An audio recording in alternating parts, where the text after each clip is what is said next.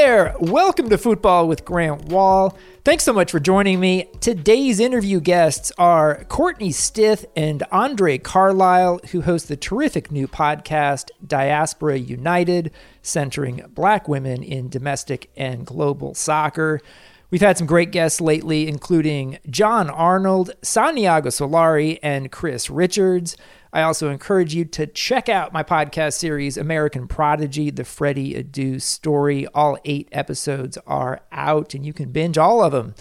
We'll have Courtney and Andre on soon, but we're going to start by breaking down the soccer weekend with my friend Chris Whittingham, the radio voice of Inter Miami and a co-host of the Chelsea Mic'd Up podcast. Chris, thanks for joining me. How are you? Doing all right. Hope you enjoyed your Easter Sunday. Yeah, how about you?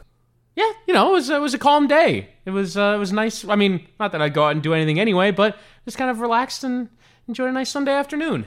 Glad to hear that. I spent far too much time working on my taxes with soccer going on in the background. Easter-wise, not a huge observer, though I have yet to have a Cadbury cream egg this year, which is a real failure on my part. There was a time in my life when I probably ate upwards of 20 to 30 Cadbury cream eggs every Easter season, and it's 0 at this point. Wow. Yeah, you've got to rectify that. I mean, I imagine at your local grocery store they will be 50% off starting tomorrow. So I would give that a go. You know what's something else I noticed? When you have big Champions League games midweek, like the quarterfinals this week, all of the really, the teams involved in Champions League, so really good teams, play on Saturday. Yeah. So there's a big imbalance in a weekend like this. A lot of great games on Saturday, not so many on Sunday. So I actually watched more soccer on Saturday. One of those games was the first one back, and I thought we might get eased back in after the international break. And instead, Chelsea 2, West Brom 5 at Stamford Bridge. And the way I went through this was I actually was going to record it and watch it, but then I slept in a little bit. It was just a shade after 8 a.m. Eastern on Saturday. And I look on my phone and it has an alert saying Pulisic scored. And so I'm like, oh man, I should get up and watch this thing live. And so I go and turn on the TV. It's already 2-1 West Brom at that point, and Chelsea has lost Thiago Silva to a dumb red card. Yeah. And then it only proceeds to get stranger and stranger as West Brom turns into Pep Guardiola's Barcelona. They were so good. They were so good. I co-host a podcast about Chelsea, so I have to think about it from a Chelsea lens. But I was kind of watching it, going, "Wow, this West Brom performance is incredible." Sam Allardyce's West Brom, in danger of relegation, with just probably the most surprising scoreline we've seen all season. I'm including the 9 goals that Southampton conceded in one game. But I also want to talk Christian Pulisic here because he gets a goal. He starts a game under Tuchel, which is a good thing, gets a goal, and then comes off after 45 minutes. And at first, I'm like, that's a little bit of an odd substitution. Mason Mount comes on to replace him. So I would have thought it would have been a forward since they needed goals. But why'd he come off? And it turns out, as we learn afterward with some Zapruder film video, Pulisic apparently injured his hamstring coming out of the tunnel. Is that what happened? So the Zapruder film video showed Christian Pulisic kind of doing some warm-up sprints, right, to try and get himself in a good place. And then from there, it is reported, I believe Thomas Tuchel came out and he said to me, I'm not going to last if I play on this muscle, so it would probably be best if I leave the game now. And as you said, for Chelsea, they already used one sub to adjust their system with Thiago Silva going out. They took out Hakim Ziyech for Andreas Christensen to come in the game, so it already adjusted the system.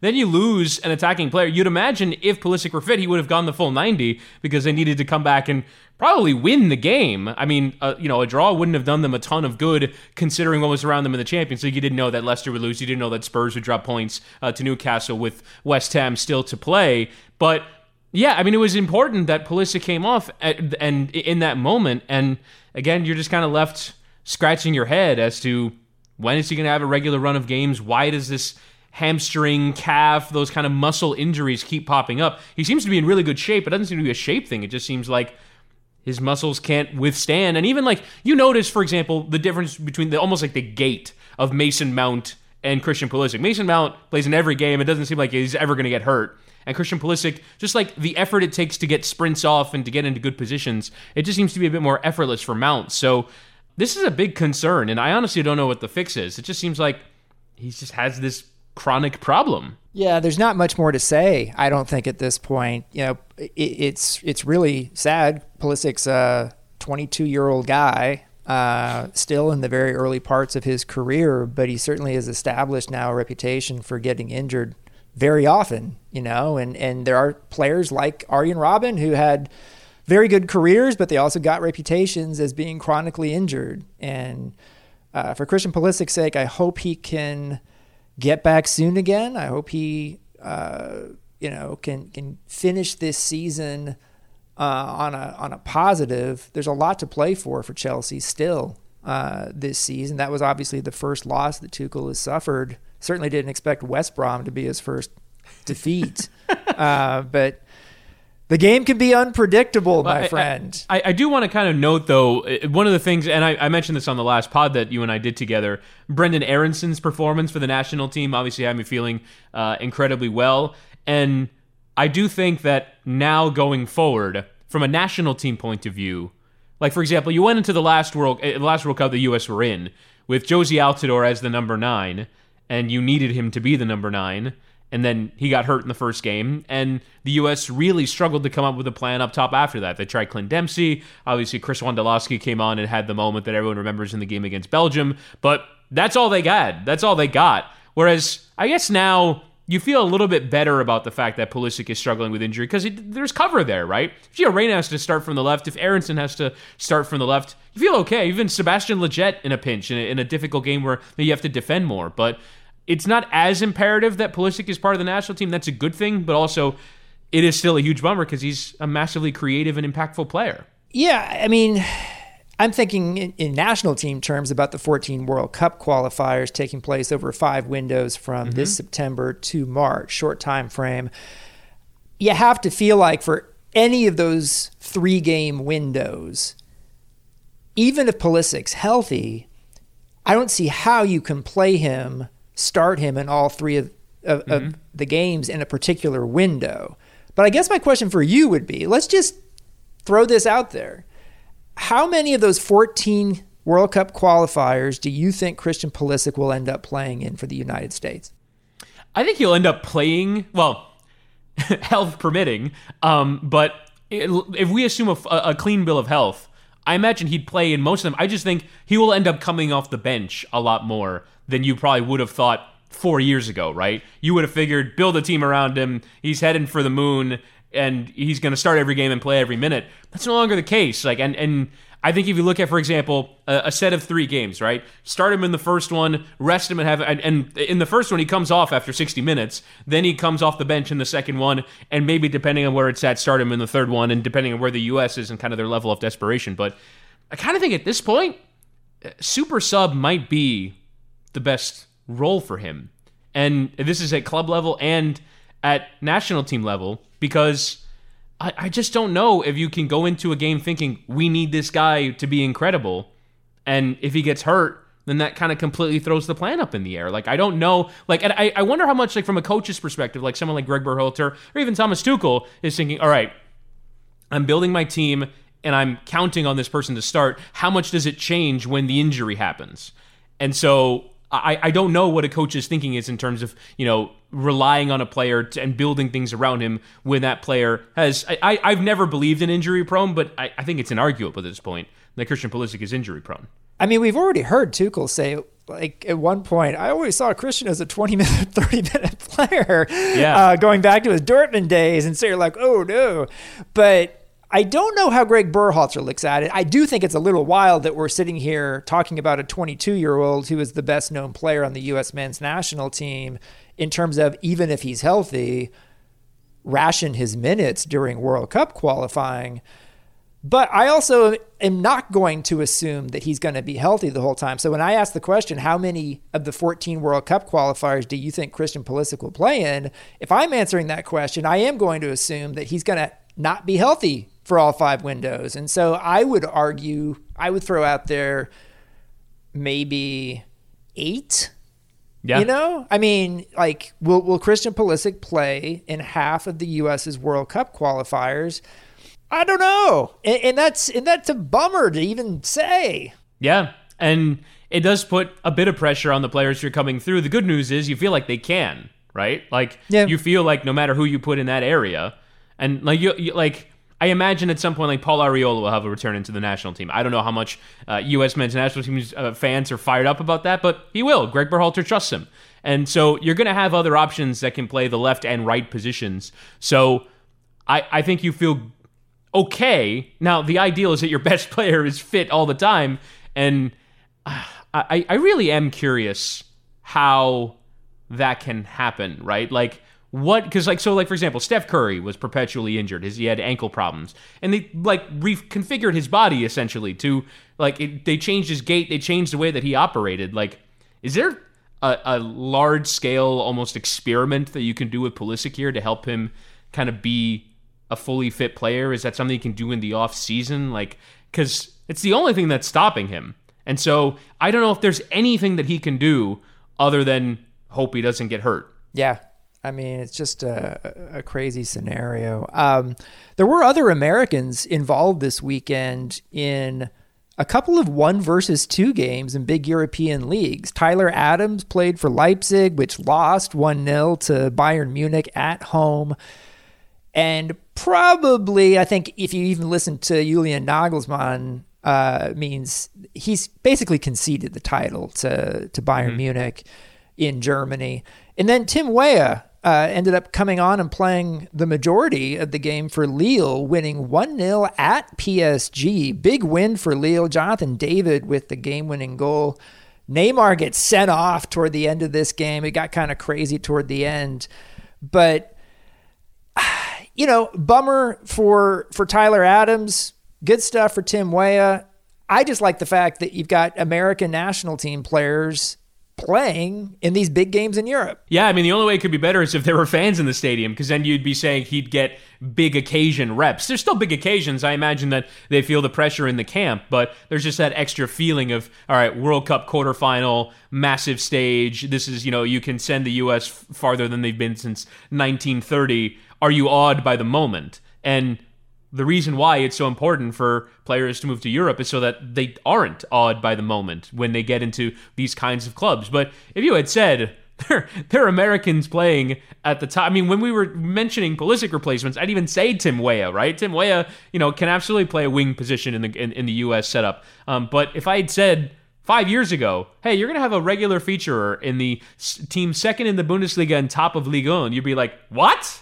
Like, have we completely changed the way we do soccer in this country? Like, those are things of massive significance. So the fact that Lille not only beat PSG in this match, but is holding off a title charge from PSG, who themselves, by the way, under Mauricio Pochettino, have not been tremendous in the league. They've lost 4 times since he's taken over. But the fact that Lille continue to be consistent performers, and you feel that pressure, like, wow, we can do it. We're Lille, and we can do this. So that's got to be something of huge significance for both of those players. Really good title race going on in France now. You've got Lille in first place, PSG not far behind, but Monaco has slipped ahead of Lyon. Lyon's still there within striking distance. It's a 4-team race in a league that maybe doesn't get a ton of credit, but you know, at least at the top of that league, I look forward to those games.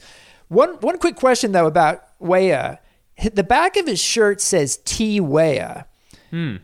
There's no other Weahs on Lille. Is he doing this to separate from his dad? I've never had the chance to ask him. Probably, yeah, because like I believe there's a player, I think somewhere in the championship that has the last name Puskas, and there's only one Puskas you think of. So my guess is it's like, oh wait, that can't be Puskas, right? So yeah, I would imagine that, for the uninitiated that maybe aren't watching Lille week in, week out, like, well, it's not George Weah, is it? So you put the T there, make sure that people know the distinction. That would have to be the only reason. We got to get Tim Weah on the pod here soon, because one of the best interviews in the U.S. men's national team player pool. Yeah, I interviewed him a few years ago when he was with the national team against Colombia. He had a really good assist on a goal, even though the U.S. lost. And after the game, one of the best post-game interviews of all time. He's fantastic. Let's talk Champions League, because this is men's Champions League, a big week for quarterfinal leg ones, 2 of them on Tuesday, 2 of them on Wednesday. Just want to get your quick thoughts on each of these. Tuesday, we've got Man City, Dortmund. City playing they're on cruise control, just killing everybody, beat Leicester again over the weekend. But Dortmund has suddenly become a team that, after losing at home to Frankfurt over the weekend, they're 7 points out of 4th place, Champions League qualifying for next season. And at this point, this is crazy. It almost seems like the best chance for Dortmund to qualify for next year's Champions League is to win this Champions League.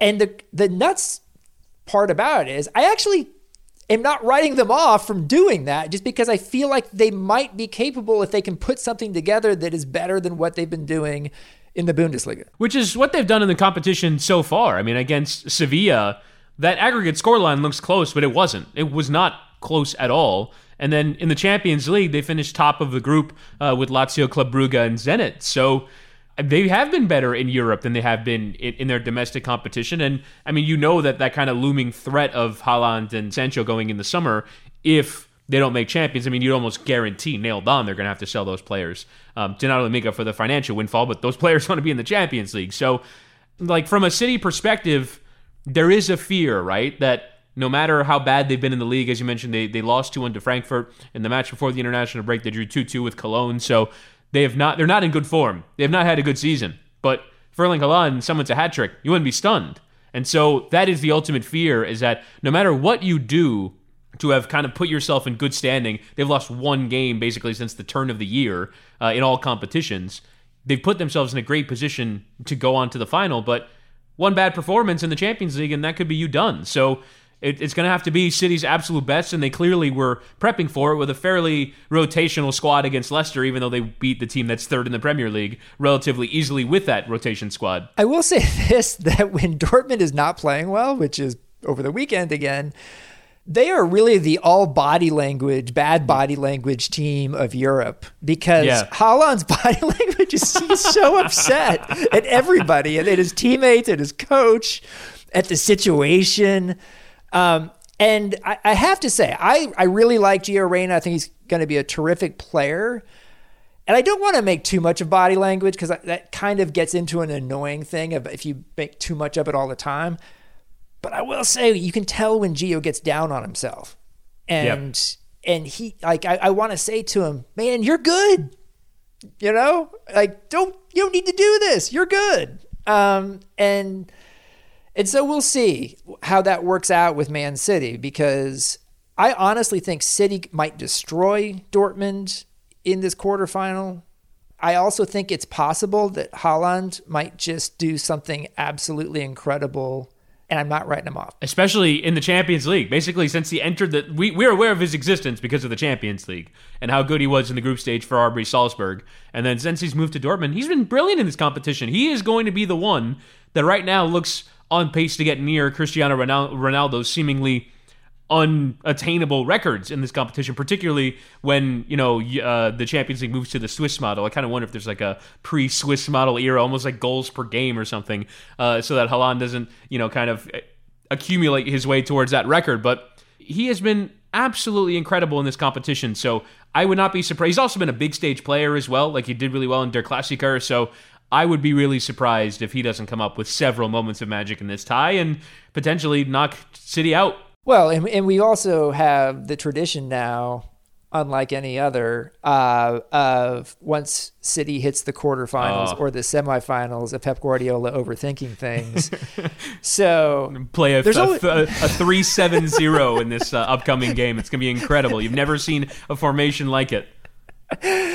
Also on Tuesday, and I'm really bummed these games are happening at the same time, but that's UEFA for you.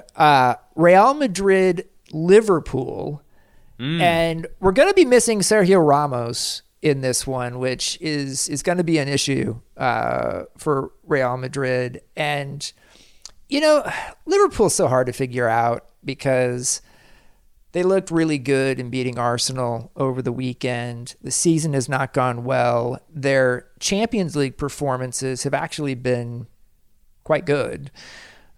And so I'm certainly not writing off Liverpool here. In fact, having watched both Liverpool and Real Madrid lately, I kind of like Liverpool in this one. And there's one reason why, in my opinion.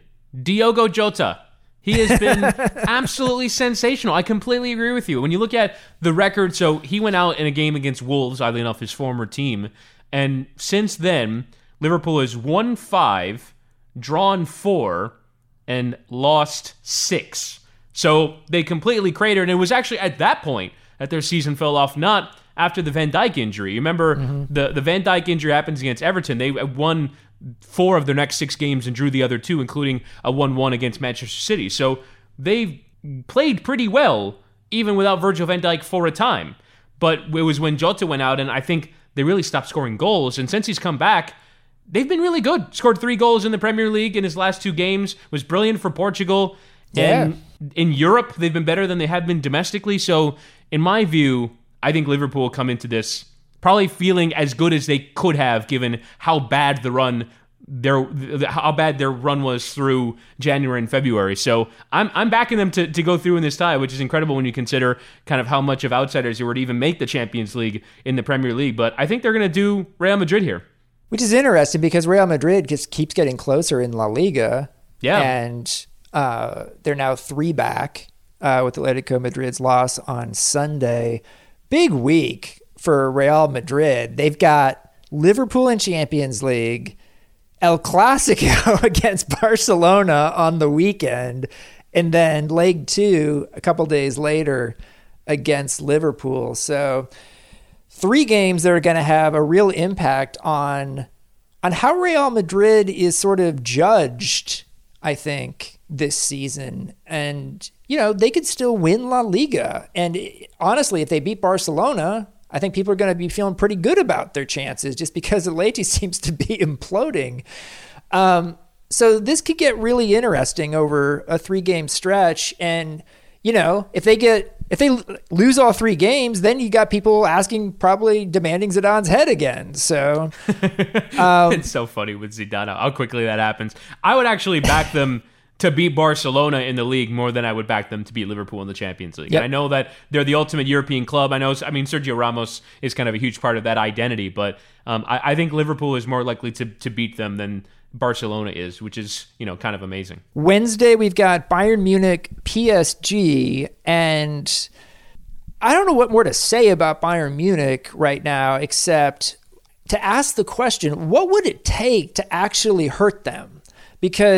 And cause their performances to suffer. Because Lewandowski's out. He's hurt. He's not going to be involved in any of the PSG games here.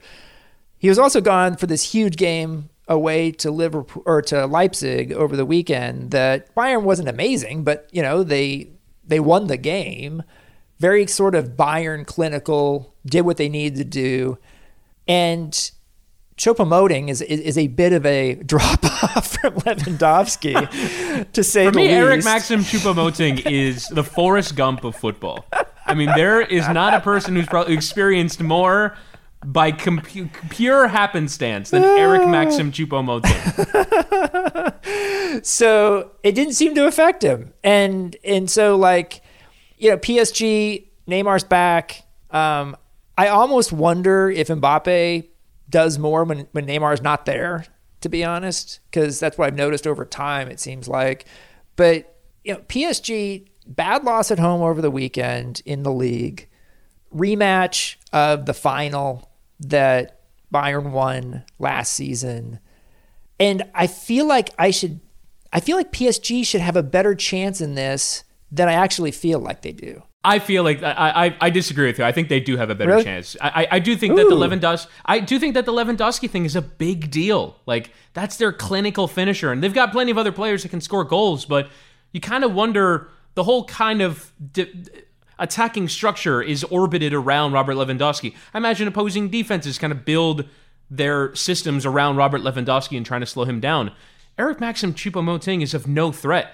And I just don't think, like, my feeling with Leipzig is they're a really good team against every other team that's either at their level or below, but when it comes time to rise a level, they just don't have it. So I'm not going to say that Bayern are fine heading into this tie because they played well against Leipzig or because they won the game against Leipzig. So my feeling is that it is going to be a big drop-off, and that PSG, I think, have a better chance. I'm not saying that they're going to win it, but what I am saying is that they've got a better chance than I would have thought going into it. I'd probably make it 50-50 right now, which I would not have said given how good Bayern have been in Europe up until it. Yeah, I mean, for starters here, I think Thomas Mueller is going to show during this period when they don't have Lewandowski even more how valuable he is. He created the goal the other day for Goretzka, just doing Thomas Mueller things. It's insane to me that Thomas Mueller does not still play for the German national team. It actually really deeply bothers me because he's not that old and he could bring so much to that team still, but it allows him to focus on Bayern and he still brings it every single week. I still feel like no team in Europe feels as inevitable as Bayern Munich. Yes. And there's something in the culture of that team because even against, and I understand your point about Leipzig. I think they have been disappointing in big games most of the time.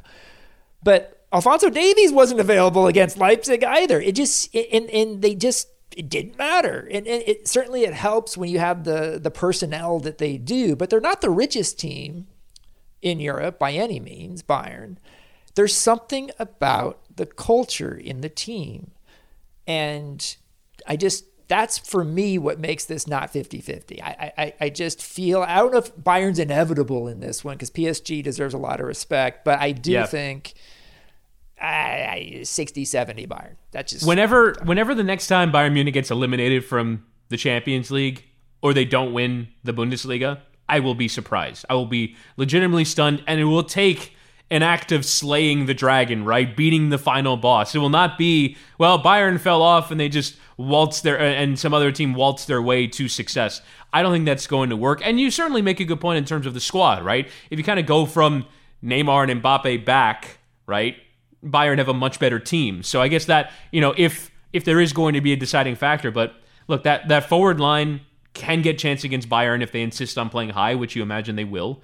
And maybe their finishing will be better on the day than it was in the Champions League final when PSG spurned chances to win the Big Ears trophy. Finally, we've got Porto-Chelsea.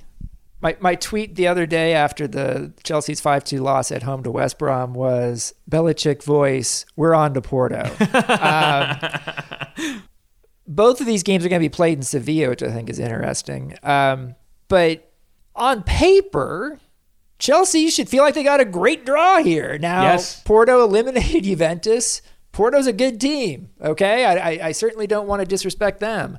But based on how Chelsea has played under Tuchel, except for this past weekend, you would have to feel like defensively Tuchel's Chelsea is quite good, as they showed against Atletico Madrid. It's just so annoying because I had my thoughts ready to go heading into this Champions League tie, and one performance, once you concede 5 goals to West Brom, doesn't everything get thrown out the window? I mean, I know it was a red card, but the lack of sharpness in the performance from Jorginho was a worry. I thought he was poor in the game against West Brom. And N'Golo Kante is dealing with a hamstring injury. He probably won't be fit for this one.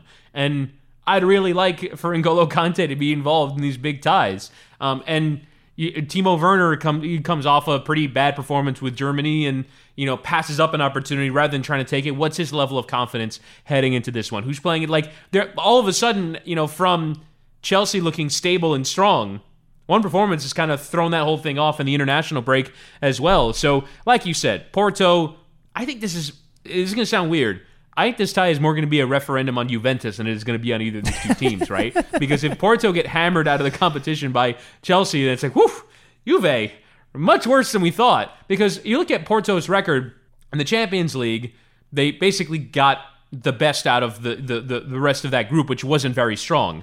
It was Olympiacos and Marseille who had a really bad run in the competition, and then beating Juventus to get here. Manchester City finished top of the group and were clearly the class. And you look at their domestic league, they're 7 points off of Sporting, and Sporting have a game in hand. So right. It's not like they're lighting up their domestic league. So I do think that if you're trying to assess the level of where Porto is, you're using the Juve tie as a reference, and I'm not sure that really carries a lot of significance given how bad Juve were in the tie and have been this season. I was thinking about Juve and Dortmund over the weekend and how Dortmund very likely not to finish in the top 4 in Germany.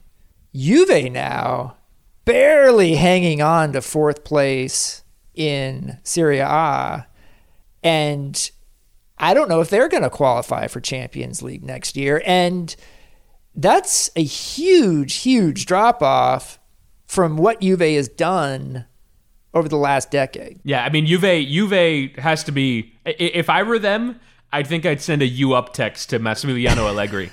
Be like, hey, we need each other right now. 10 games, can you do a job? Can you get us in the Champions League? Because they would, right? If Allegri came in, they get to the Champions League, no problem. But with Pirlo, what's going to arrest this slide that they're on? They're bad. And look, we haven't talked about a pretty bad incident with Weston McKennie getting involved with a big party that I guess drew some police attention. I guess you can call it a suspension from the Juve as well. But they're in trouble. Because Napoli are on form. They've won 4 straight matches, and Juve, you would think, you talk about Bayern being inevitable. In Italy, Juve are inevitable, and they're not. And I think you kind of got to bring someone in who can at least instill that for 10 matches until you figure out what to do next. Nah, it's not going well there right now at all. I want to talk about one other thing here that happened on Sunday, and yet another incident of racism in European soccer, this one in Spain, in a game between Cadiz and Valencia. Cadiz's Juan Cala racially insulted, allegedly, but I believe Mukhtar Diakabi, the player for Valencia, who said he was racially abused in this game. Valencia leaves the field, but then returns as Diakabi leaves the game himself at that point. Somehow Cala stays in the game for a while. He ends up coming off after halftime. And afterward, Valencia players say they were told that they had to come back or face a points deduction. And it just leaves you with a really awful taste of how these racist incidents not just continue to happen, but the response is, they're getting it so wrong. It's encouraging to see the Valencia players leave the field, but then they come back and we'll learn more about the facts in this incident and who said what, not just on the field, but to get Valencia to come back on. But there has to be support for entire teams to leave the field and no threats of points deductions if a team doesn't come back on the field. And to me, I'm just left here feeling like, once again, they've gotten this wrong. Yeah, I mean, the authority figures have a lot of improving to do in terms of how they handle this. It doesn't seem as though, for the most part, match officials, league officials are sensitive enough to the wishes of the players and to ultimately what has happened there. So that's a big one. We were talking before the pod about generally what comes from these incidents, right? So obviously the discussion about how big of a problem racism is in the culture and in football is among them. But I just kind of wonder, right? So there is this desire for this big sweeping gesture of the players walking off, and it carries this huge significance, and hearts and minds are changed as a result. And maybe the supporters of the two clubs involved in this game all of a sudden, have, it's confronted with them, and the fans of Cadiz and the fans of Valencia all of a sudden start thinking about things in a certain way. But we had a fairly huge incident earlier this year where Paris Saint-Germain and Istanbul Başakşehir had an incident of racism where a referee said something towards an Istanbul Başakşehir player. Both sets of players walked off. They couldn't find another official to replace the official who'd said it, and so they didn't play the game until the next day. If you had said to me 10 years ago, there will be an incident in which a referee says something racist towards a player, both sets of players walk off, and they don't finish the game, I would have been like, well, that's shock and awe. That's exactly the kind of shock and awe that protests are meant to create. And yet, a few days later, I'm not sure it was still as much in the conscience. Are we having the kinds of conversations about racism within football? I mean, in England, it's happening a lot, particularly with social media abuse, but I'm not sure it's kind of the dominant conversation that you would think an incident like that would generate. Such famous players on the Champions League stage. So I just kind of wonder what the best way in terms of actually creating change is to handle these incidents, and what are we meant to get out of them, and ultimately try and fix this giant problem. It's a giant problem that goes far beyond the sport, but I just don't know kind of what we're meant to feel and what the players are meant to feel as that's happening. Yeah, I mean,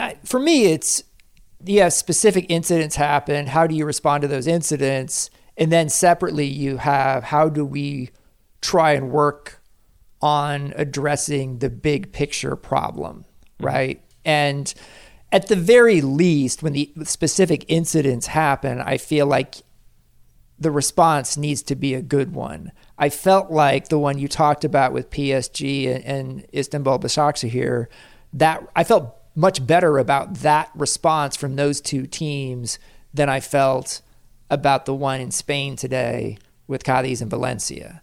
And I felt badly that Valencia, like even their club Twitter account, like cited the racially abused player as wanting his team to come back on, which afterward we found out is not the entire story by any means. Authorities were saying you as a team have to come back on.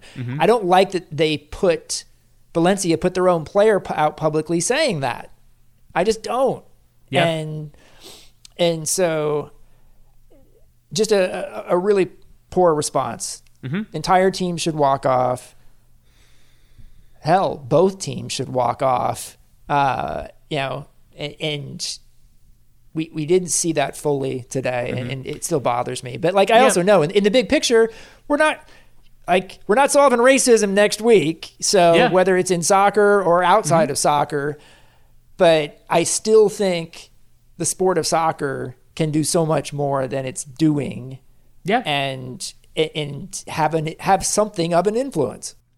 Well, appreciate the discussion this week, as always, Chris. Thanks so much for coming on the show again. Thanks, Grant. Let's take a quick break, and I'll ask you a question. Do you ever want to watch Spain's La Liga and France's Ligue 1, currently the best title races in Europe, and get frustrated because they're not available on your cable or satellite system? You should try a streaming service I use that I love. It's called Fanatiz with a Z, and you can watch all the action from La Liga, Ligue 1, and other international leagues and tournaments live and on demand from your favorite device, whether it's a mobile phone, a tablet, or directly on your TV with the Fanatiz app.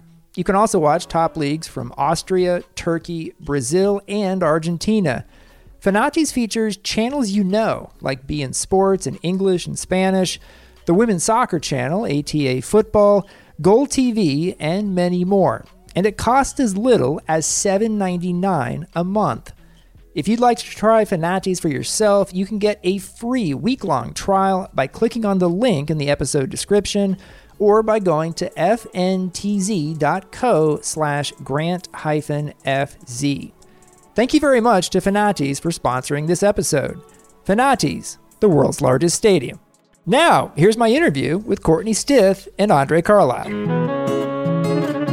Our guests today are the hosts of a terrific new podcast called Diaspora United, which centers Black women in domestic and global soccer. Courtney Stith can be found on Twitter at Courtney Stith, Stith, and Andre Carlisle is at @not_Carlisle. Their podcast is also on Twitter at Diaspora UTD Pod. Courtney and Andre, congrats on the podcast, and thanks so much for coming on my show. Thanks for having us.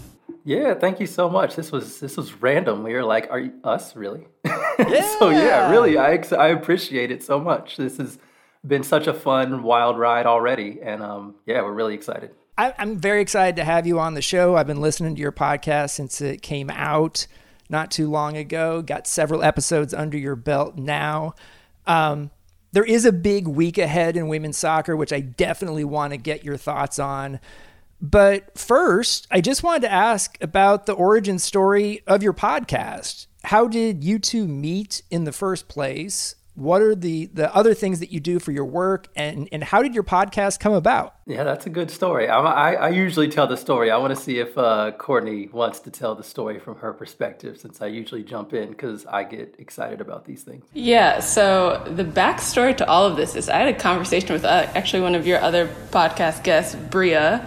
I just messaged her. We talked a little bit about soccer. She gave me some tips about covering, and then nothing happened because I also work as a video producer, and so my work life got really busy. So I was like, okay, and just kind of forgot about it. I had been following Andre on Twitter for a while, and then all of a sudden one day I got a follow back, and I was like, ooh, this is interesting. Me on blast for not following back. Okay. I wasn't expecting it. I was just like, oh, cool. And then I looked, and actually at this time I was like, I think it was January, and I was like, I'm not going to go on social media a lot. Instead of dry January, I'm not going on social media. And then he messaged me saying, do you want to start a podcast about Black women in soccer? And I was like, yes. Didn't even think how do I put a podcast together? What gear do I need? Any of this stuff? I was like, yes, I would love to start a podcast about Black women in soccer. And had you ever communicated with each other before that question came? No. Only via Twitter, I believe. Either maybe an ad or two, or maybe liking a tweet. That's really it. So it was interesting how these things just kind of happen. It's the right people find the right people when they need to, and it was so random that I was like, this is a thought I had in my head. I feel like this is a space that exists. It needs to be filled. I was having a lot of internal struggle on whether I was the person to fill it, and I wanted to make sure I had somebody who was a partner who really felt they brought a lot to that area to help make up where I felt like I was deficient. Being a Black woman, I am not, but I have a lot of understanding, sympathy, and empathy, and awareness, and so I was like, I know this is something that would be so needed and so valued, but I know I can't do it by myself, obviously. That would be silly. So I need to make sure I have the right partner. So messaged Courtney, and she exactly as she said, she was immediately in. And I was like, thank you. That was a lot easier than I was hoping, than I was expecting. So let's get started. And you guys have jumped right in, you've had good interview guests, you've had really interesting analysis, you've done research of things that are happening in women's soccer. Before we get into some details on that, just sort of what are your backgrounds in the sport?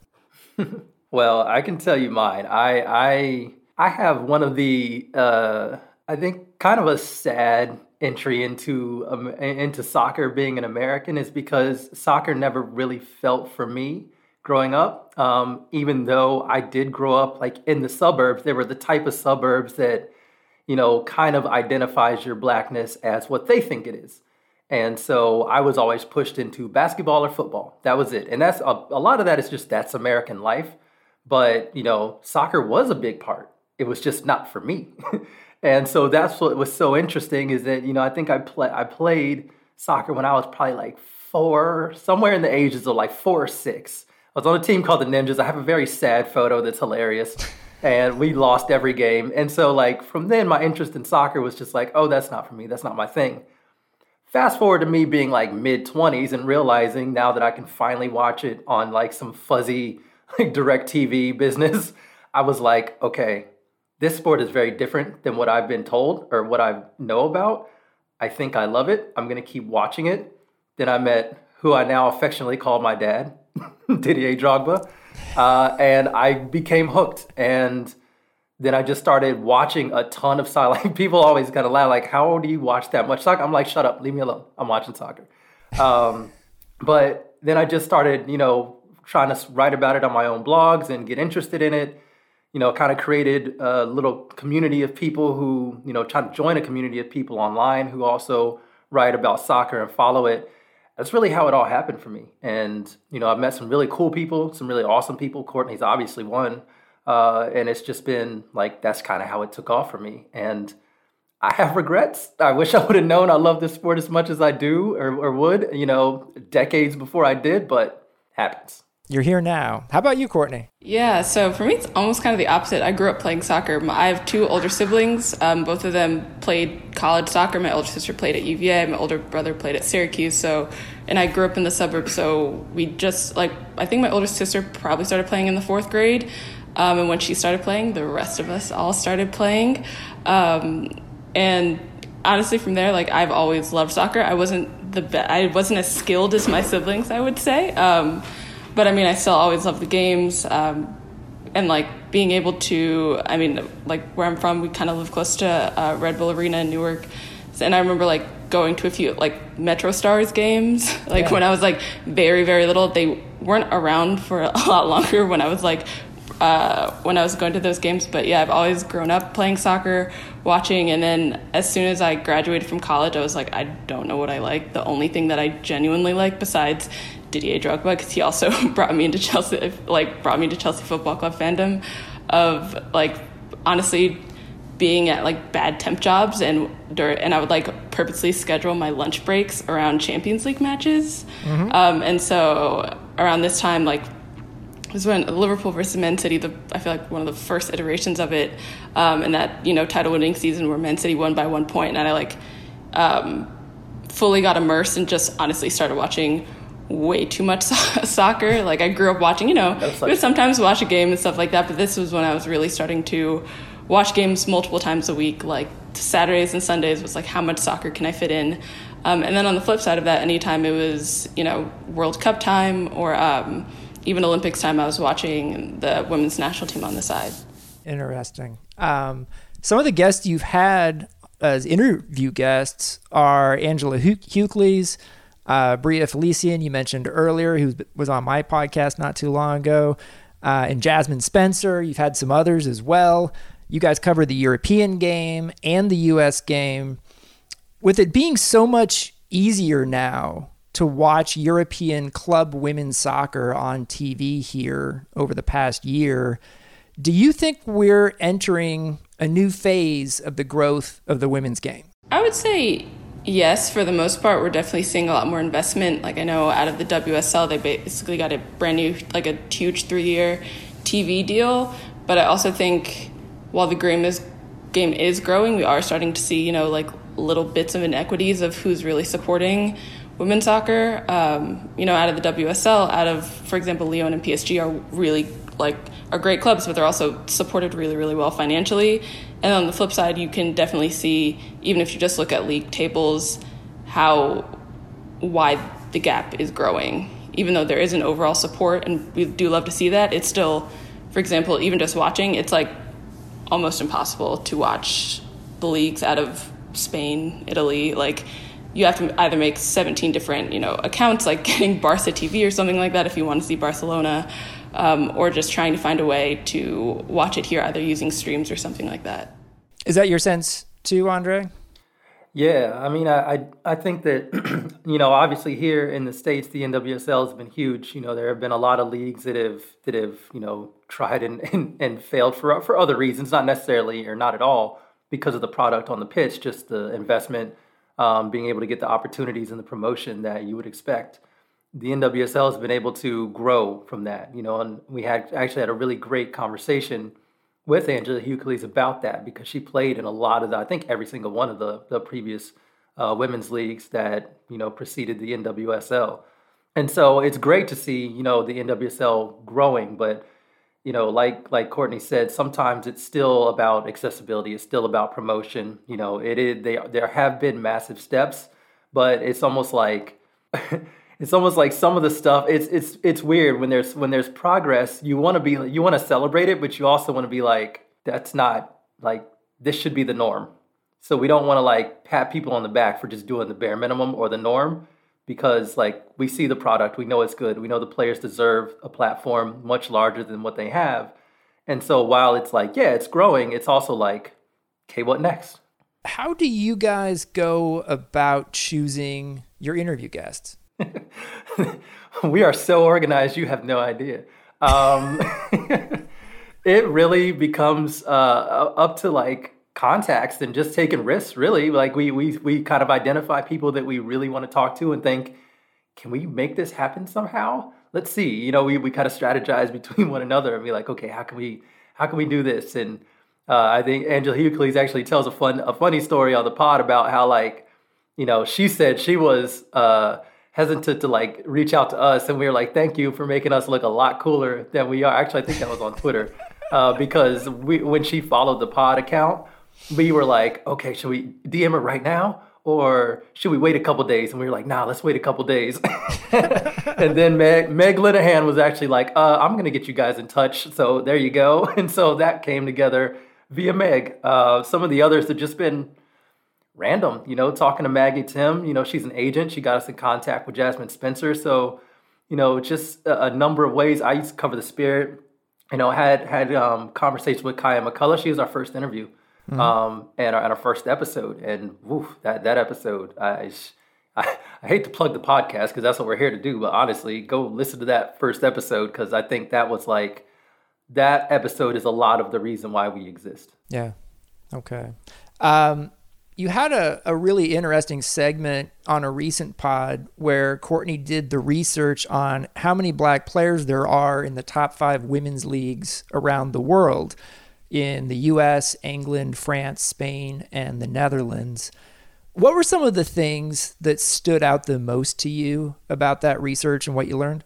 Yeah, so I would say from that, and I will say that was like something that I thought was going to be relatively simple, and really was not. Just seeing how many, for example, even like huge established clubs with women's teams, like on their websites, no photos anywhere, like having to do deep internet research, being like, who is this? Or even just me trying to figure out Swedish.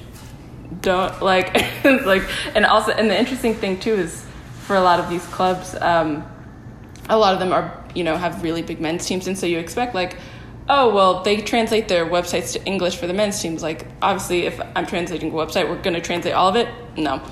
So having to navigate that, and now I, know a few random sporadic words in German and Swedish and Dutch a little bit. But I was surprised at 2 things. One, how much farther France along was than the other countries. I remember looking at that, and there wasn't a single French team in the first league that didn't have a Black player. I think, if I'm remembering correctly, I think the team that had the least amount still had 4 Black players. And how much more integrated you could see, like there were Black coaches, Black backroom staff, and you could definitely, and it was like kind of refreshing to see, because that's not something you see, especially in the women's game. But also it wasn't that surprising to me to see even huge, storied clubs not having Black players, not having Black coaches, any black backroom staff. Just given, if you like thinking about how soccer is even here in the States, and it's, really, really white for the most part, it's not surprising to me that for a lot of these leagues that like in the countries that that they're in, didn't allow women's soccer until really the 70s for a good amount of them, and B, that a lot of them became professionalized relatively recently. Like the WSL, for example, didn't actually become professionalized till around 2017. It's not surprising to me that these clubs and the faces of world football are white. Yeah, I mean, I was surprised to hear, even though Arsenal women have had Black players in the past, they don't have a single one right now. Yeah, it's that kind of stuff that is very interesting, how a big club, and I think one of the biggest takeaways for me, because I expected this. I knew the numbers weren't going to look good for anybody outside of France.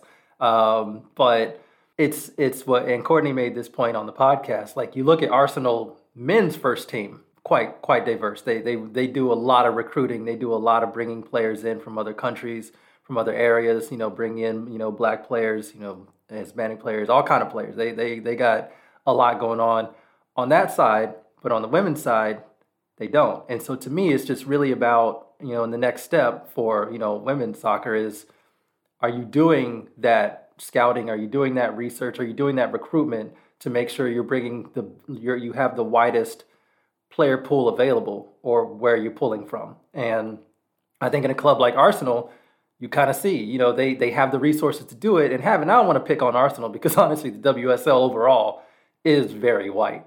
Even our club, we're both Chelsea supporters, having a rough day today, but but we're both Chelsea supporters, and we've got two players, Drew Spence and Jess Carter, and neither one of them are starters. They're backup players, and you do hope that with the investment that the WSL is getting, that actually makes the clubs do a lot better in this regard. Broaden their player pool and make sure that not only are they bringing in players because they're talented, because there's a lot of talent out there that they may be missing and can benefit the club, but they also take that time to do a lot of internal work to make sure that when they bring these players in, the environments are safe. And so it's a holistic issue.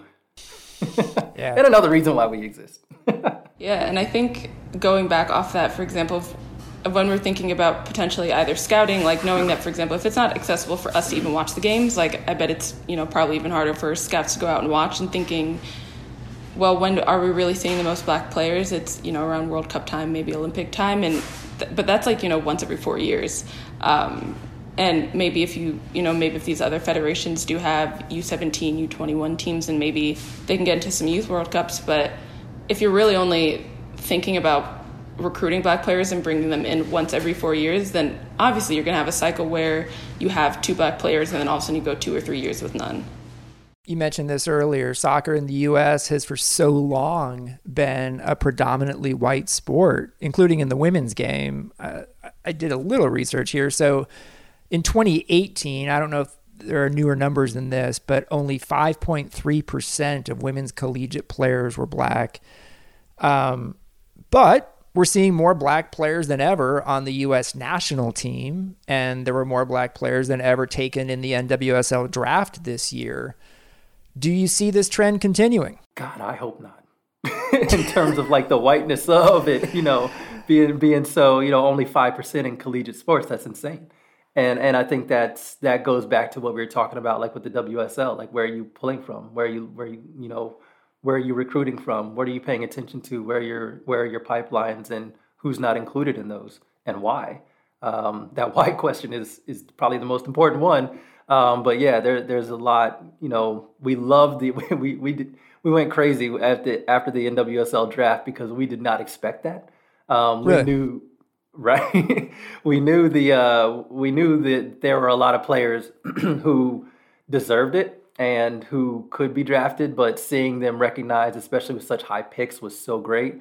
And we definitely do hope that part of it continues. Because... Yeah, that was the question I was kind of getting at there. Was I certainly hope the trend does not continue that only 5% of college players are black.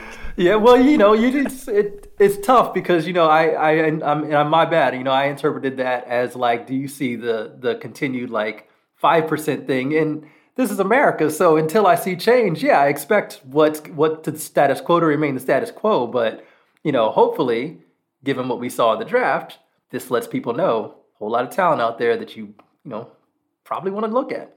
Right. Yeah. And one thing, sorry to cut you off, but also one thing that I'm thinking about is I know so many like players, especially right now, always talk about like the 99ers and like inspiring a whole generation of new female soccer players, but also like there was only one black player on that team, so I'm hoping that with the continued success and seeing people like Crystal Dunn, obviously I had to give her a shout out, Christian Press, even in the future for Kat as well, that they will, knowing that this sport, like that black players can play the sport and also be incredibly successful at it, will inspire a new generation of black players coming up saying like, oh, I can do this, I can reach the top level, I can, go play abroad if I want to, and win World Cups and all of those things.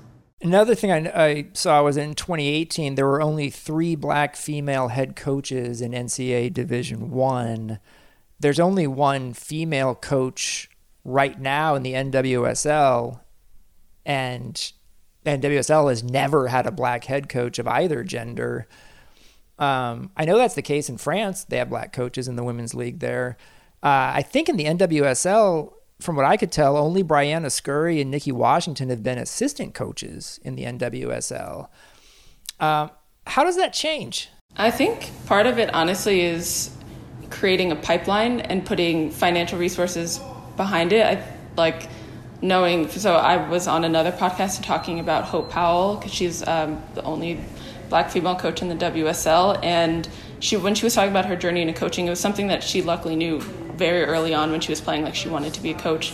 But knowing, for example, the pricing of UEFA licenses, like that, there's a huge financial barrier to that, but then there's also the flip side of that barrier of thinking about, for example, the way that we talk about black players, and hopefully that's going to change. But, if you only think about someone athletically and, talking about like brute force strength, all of that stuff, if you're not describing them in ways that we do kind of, if we think about huge coaches thinking about like, tactical master classes and all those things. And if you are putting black people and black players into stereotypes of just being athletic, then it's not surprising to me that if there are black coaches, which there are, like, it's not saying that, that there aren't people out there, but also what resources are they given? Are they actually being elevated to a position where they can succeed?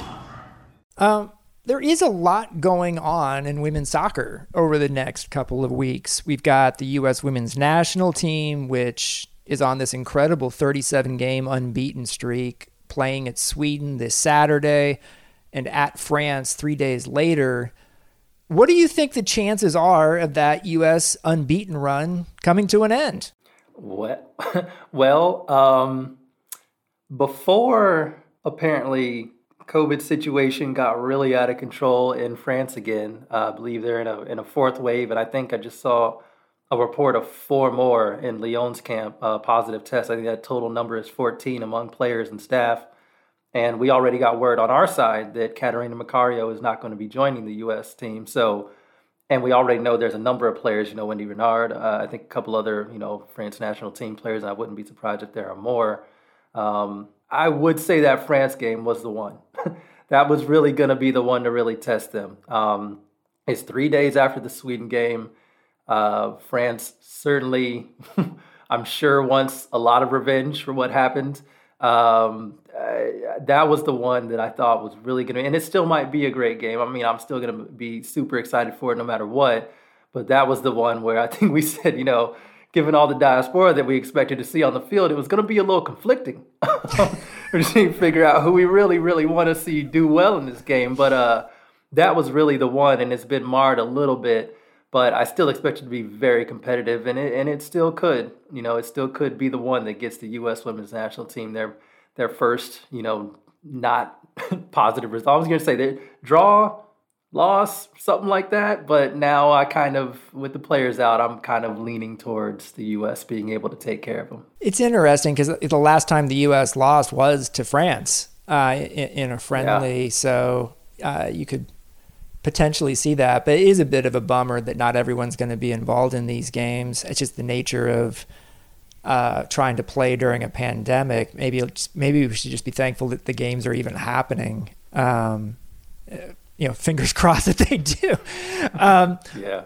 Courtney, what are you most looking forward to seeing in these 2 U.S. games coming up? Yeah, I'm really excited to see. I mean, I'm fascinated by Vlatko, if I'm being completely honest. Like, I feel like when we're on one level, like, he's just at a higher level above, like, thinking about things that we're not even thinking about, like the meme of his notebook and, like, him playing 4D chess in his brain. Like, I feel like sometimes it's accurate.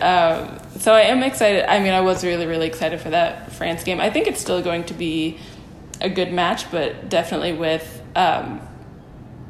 with Lyon having so many players out, and it, in various levels of quarantine, it's definitely going to be different. But I still think the games are going to be good. I'm interested to seeing Sweden, because we do have, a good amount of history there too, with the Olympics, World Cups, things like that. And even though it was like easily handled last time, and also, for example, knowing that for most of the U.S. based players, you're in preseason, you haven't really had a lot of game time match fitness compared to these two other teams where most of their players are European based and are completely match fit. And it could easily be that our high press system has to change a little bit or something like that. So I'm most interested to see the little tweaks that Vlaco might make to really count for our competition, and knowing, for example, that their fitness levels are completely different for the most part than ours. I know you both saw the video of Midge Purce and Megan Rapinoe at the White House with President Biden and the First Lady on Equal Pay Day. Rapinoe's very much a known quantity globally, but how much do you think that raised Midge Purce's profile? And I find her fascinating. Like, I know she's been voted to the Harvard board not too long ago. Obviously on the field, she's been terrific for club and country. How much do you think that moment, though, in the White House, in the Oval Office, putting out videos and doing all that stuff, how much do you think that raised her profile? Because she certainly seems to be on this skyrocketing path. Yeah, well, the interesting thing was, and I was thinking about the coverage of it, every coverage of that event was Megan Rapinoe, then Midge Purce. If you clicked on any article, it was maybe Midge was in the background. And we did have, that fun viral video of her taking a photo that was actually a video, which just made me laugh because I was like, oh, the olds. But while I think it's helpful, I also think we need to think about, for example, the way that we're telling these stories, because for so many of them, it was Megan Rapinoe does this, Megan Rapinoe goes to the White House, and there was never actually, you didn't actually see that much of a mention of Midge Purce. And while, I particularly was super happy for her to be there, I think it did raise her profile, but not maybe by as much as we thought, because so much of the coverage was Megan Rapinoe does this, Megan Rapinoe does that. Even, I also work for a female sports newsletter, and it was our thing about that was Megan Rapinoe. We didn't even, mention Midge Purce. So, and I think, for example, a lot of other media companies, knowing that Megan Rapinoe gets clicks, she's, a very well-known person, that they really centered the coverage around her as opposed to centering the coverage around both of them. It's interesting, though, because the best social video I was seeing was from Midge's accounts, not from anybody else's, except maybe the White House's. And that is kind of the way it goes, right? Even especially in these kind of conversations, they're more palatable to a broader range of Americans when it's a white woman speaking. And, I really give Megan Rapinoe a lot of respect because she has understood that. And she has spoken up a lot of times when she, she basically made herself a target in a lot of ways. In 2016, she was the first one to kneel, after Colin Kaepernick did. And I remember some years after that, Crystal Dunn said that she wanted so badly to kneel beside, Megan Rapinoe. She wanted to make sure that, her protest, she wanted to protest as well. But she knew that if she did, it might be the end of her with the U.S. women's national team. She knew that Megan Rapinoe had the platform to survive it. And she didn't, simply because she's a black woman. And, that hurts. That hurts. That's difficult. And I know that, Crystal Dunn, having to deal with that and being as good as we know she is, that's absurd. If there's this team can go without a few players because it's really, really stacked in a lot of areas. Crystal Dunn's got to be that left back or it ain't working, right? So it's frustrating to see, but I see it kind of on two levels. Thank you, Megan Rapinoe, but also for the rest of us, we got to get better at this. We have to make sure that we're elevating the right players, the right voices, and obviously the ones talking. Midge Purce did a whole lot of talking and a whole lot of important talking. And that should really be the headline because she said a lot of amazing things. She's brilliant, brilliant person. We want to interview her, but also I would be terrified. I'd be how about you just talk and say cool things, and I'm just going to be "Yep, she right, y'all." She's going to all I got. She's honestly, I would not put it past her to secretly run the world one day. It's not surprising to me at all. Like, I mean, there were like a lot of jokes on most of Twitter about like Mitch for president, but I was like, honestly, one day she might be. Yeah, I was gonna say, like, yes, it's a joke, but also like I'll buy that bumper sticker right now. So I want to ask you a question about something that did come up on your podcast while we're talking about the U.S. women's national team. A lot of people were surprised when the entire women's national team stood for the national anthem during the She Believes Cup after having several players kneel for quite a while, ever since last summer and before. I had Crystal Dunn on my podcast. She said that they weren't going to kneel forever and had started the action phase of their protest. I guess that meaning that they felt like they didn't need to continue kneeling. What are your thoughts on this? I think two things. One, I think for a lot of people, they saw kneeling in a vacuum, like that was the only action they were going to do, which is probably like a little bit short-sighted of like thinking like, oh yes, we're going to kneel and we're going to solve racism in this country. Like, obviously that's not going to happen.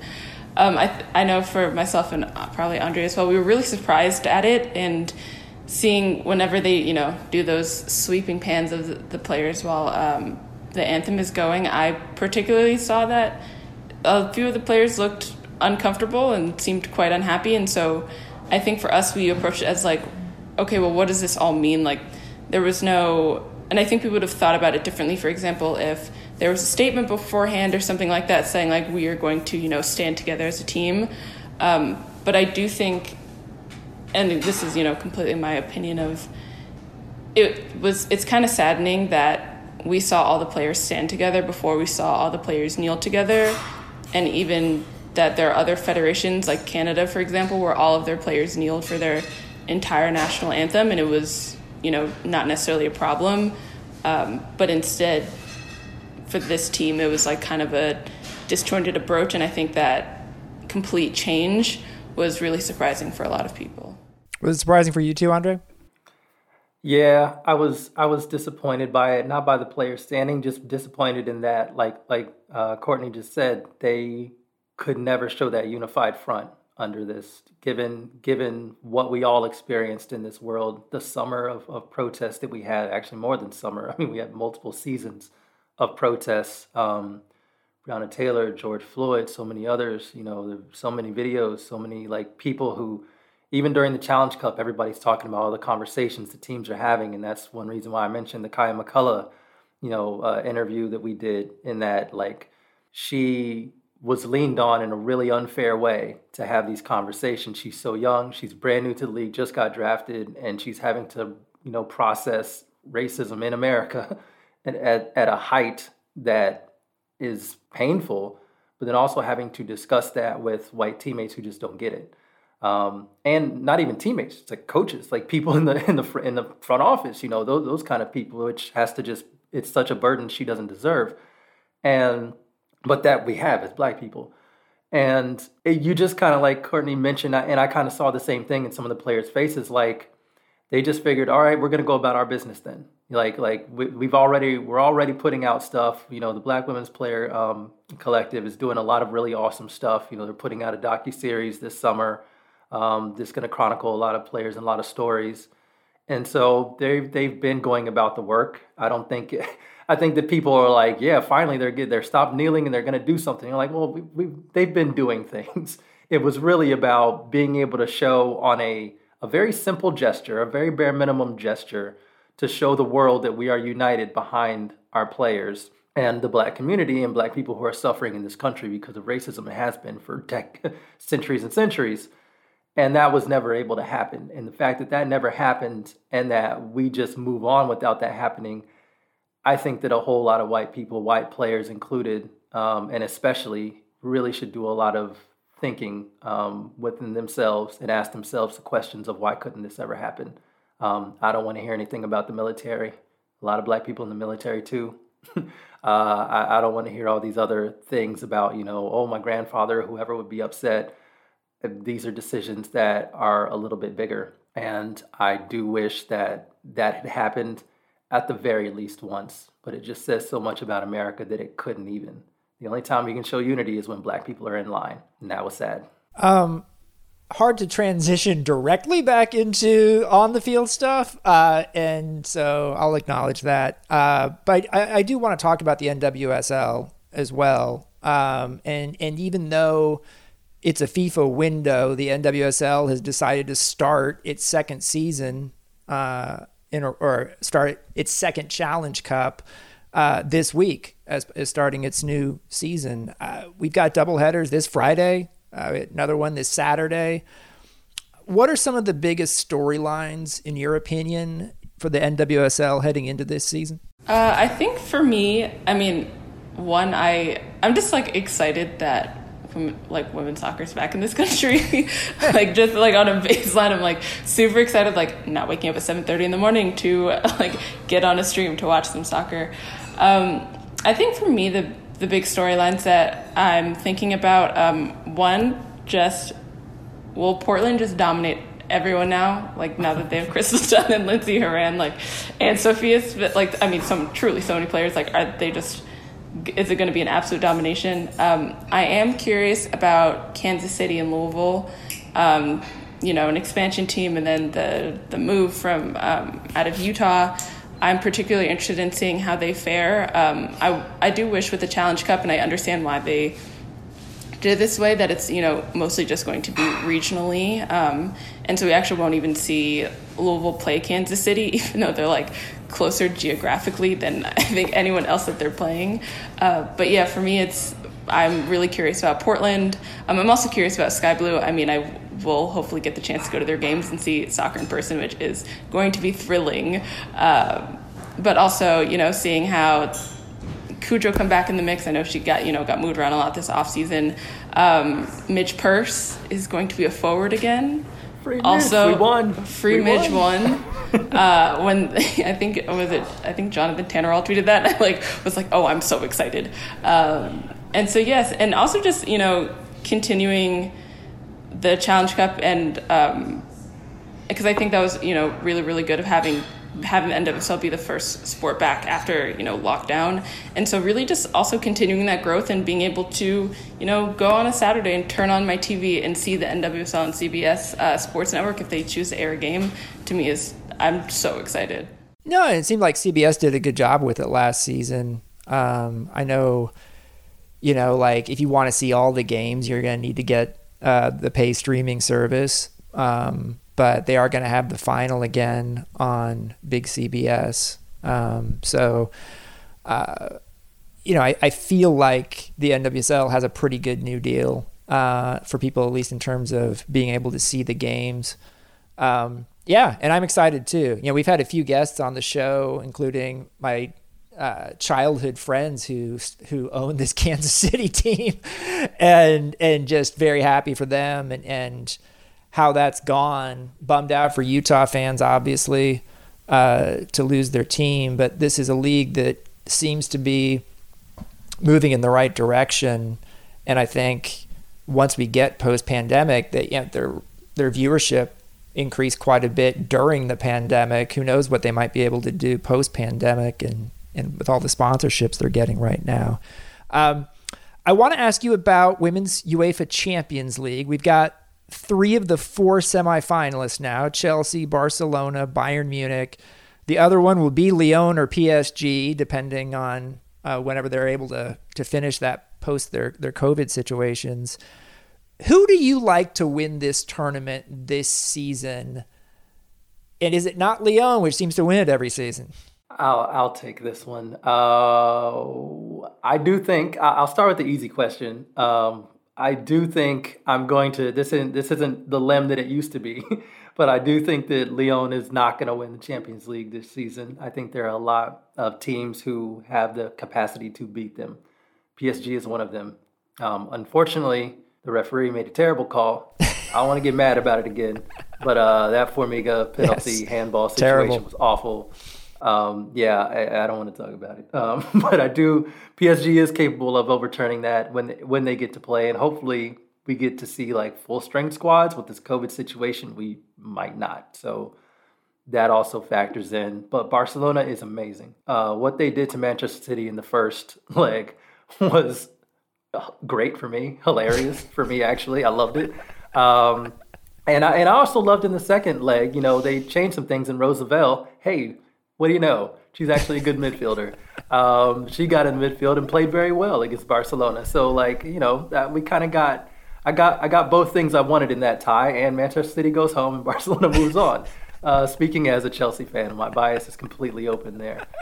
And then Chelsea themselves, overcoming Wolfsburg, which has been the team that knocked them out of that tournament 8 times. 8 times. Can you imagine losing to the same team 8 times? It's just like so tough, and to turn that into a 5-1 aggregate win has to really, really mean something to that team and make them believe that they can get to the final. So because I am a Chelsea supporter, I'm not going to say it because I don't want to jinx it. So I'm just going to leave it at that. Yeah, I feel the same way. I don't think Lyon is going to grab the crown again. If they do, that's going to be an incredible feat of having to go through the teams that they're going to have to go through.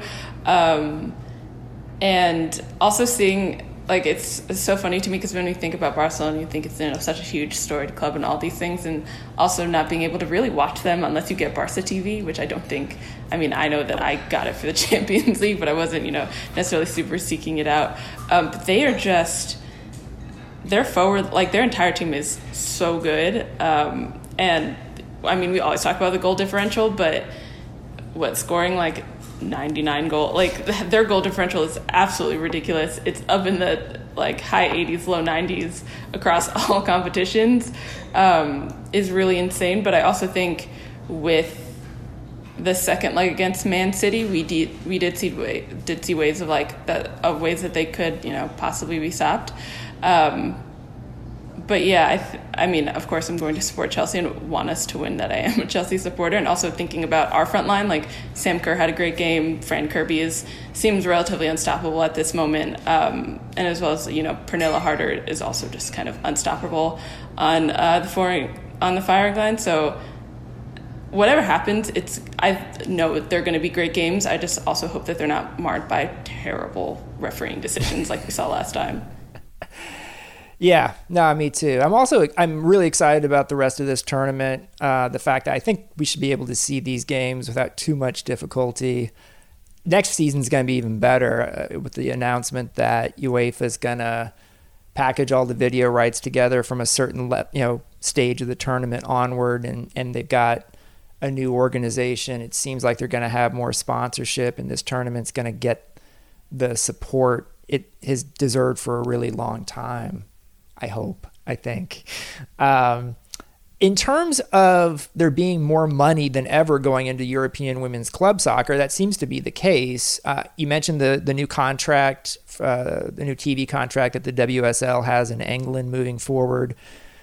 Do you think we'll continue to see more U.S. women's national team players leaving the NWSL for Europe, with Europe getting more money? Yeah, honestly, I do think so. I don't think necessarily it'll be, a super long-term thing, but I think now, as opposed to before, that option has really, really widened. And also knowing, for example, the continued kind of uncoupling between U.S. soccer and the NWSL, I do think we're going to see more players going across to Europe. That's also not necessarily a bad thing. I think for a lot of soccer fans are like, oh no, Alex Morgan is going to Tottenham, the NWSL is over, and it's no, it's literally no, it's not. It'll be fine.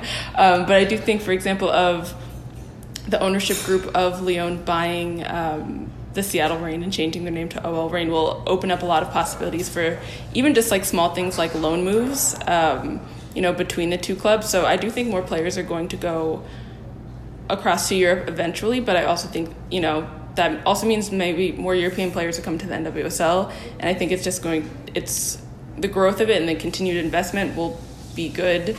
And also, for example, being able to see players, not make chump change and actually being paid what they should be paid it's going to be a great thing regardless. And I'm also excited to, be able to go. I mean, Crystal Dunn played for Chelsea, and I wish that I was paying attention at that point because I would do anything for a Crystal Dunn Chelsea jersey right now. But even seeing, Roosevelt, Sam Mewis, Abby Dahlkemper playing at Manchester City raises to me, raises the profile of the NWSL and also raises the profile of the WSL. So it's going to be good no matter what. We're wrapping up here with Andre Carlisle and Courtney Stith. Really appreciate you taking this much time. What are some of the things you want to be doing on your podcast in the future? I'll take that because I do some of the content planning, which from my journalistic background I enjoy doing.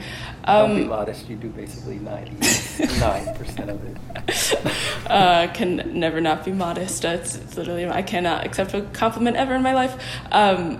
But I'm really excited to do even more audio storytelling. I love our interviewing and things like that, but doing deep dives, for example, in college programs like Stanford, UNC, seeing the amount of Black players they've produced over generations is one thing that's really, really exciting to me. And also, opening a space for Black women in soccer where you can come on a podcast and we're not always going to ask you okay, so you got sent off in the last match, let's talk about it. But instead, hey, who has the aux cord in the dressing room? Or what's your favorite pump up song? What else are you doing outside of soccer? And really opening that platform for them is something that's exciting for me. Courtney Stith and Andre Carlisle host a new podcast. Is absolutely terrific. It's called the Diaspora United Podcast. You can find Courtney on Twitter at Courtney Stith, Stith. Andre is on Twitter at @not_Carlisle. Their podcast is on Twitter at Diaspora UTD Pod. Courtney and Andre, congrats on everything you're doing. Thanks so much for coming on the show. Thank you so much for having us. This was really fun. Yes, this was wonderful. Thank you. Thanks for listening to Football with Grant Wahl. I'd like to thank Courtney Stith and Andre Carlisle, as well as producer and pundit Chris Whittingham. If you like the podcast, you could do me a huge favor and hit that subscribe button and provide a rating and a review. I'm back soon with another interview of someone from the soccer world. Be safe, everyone. See you next time.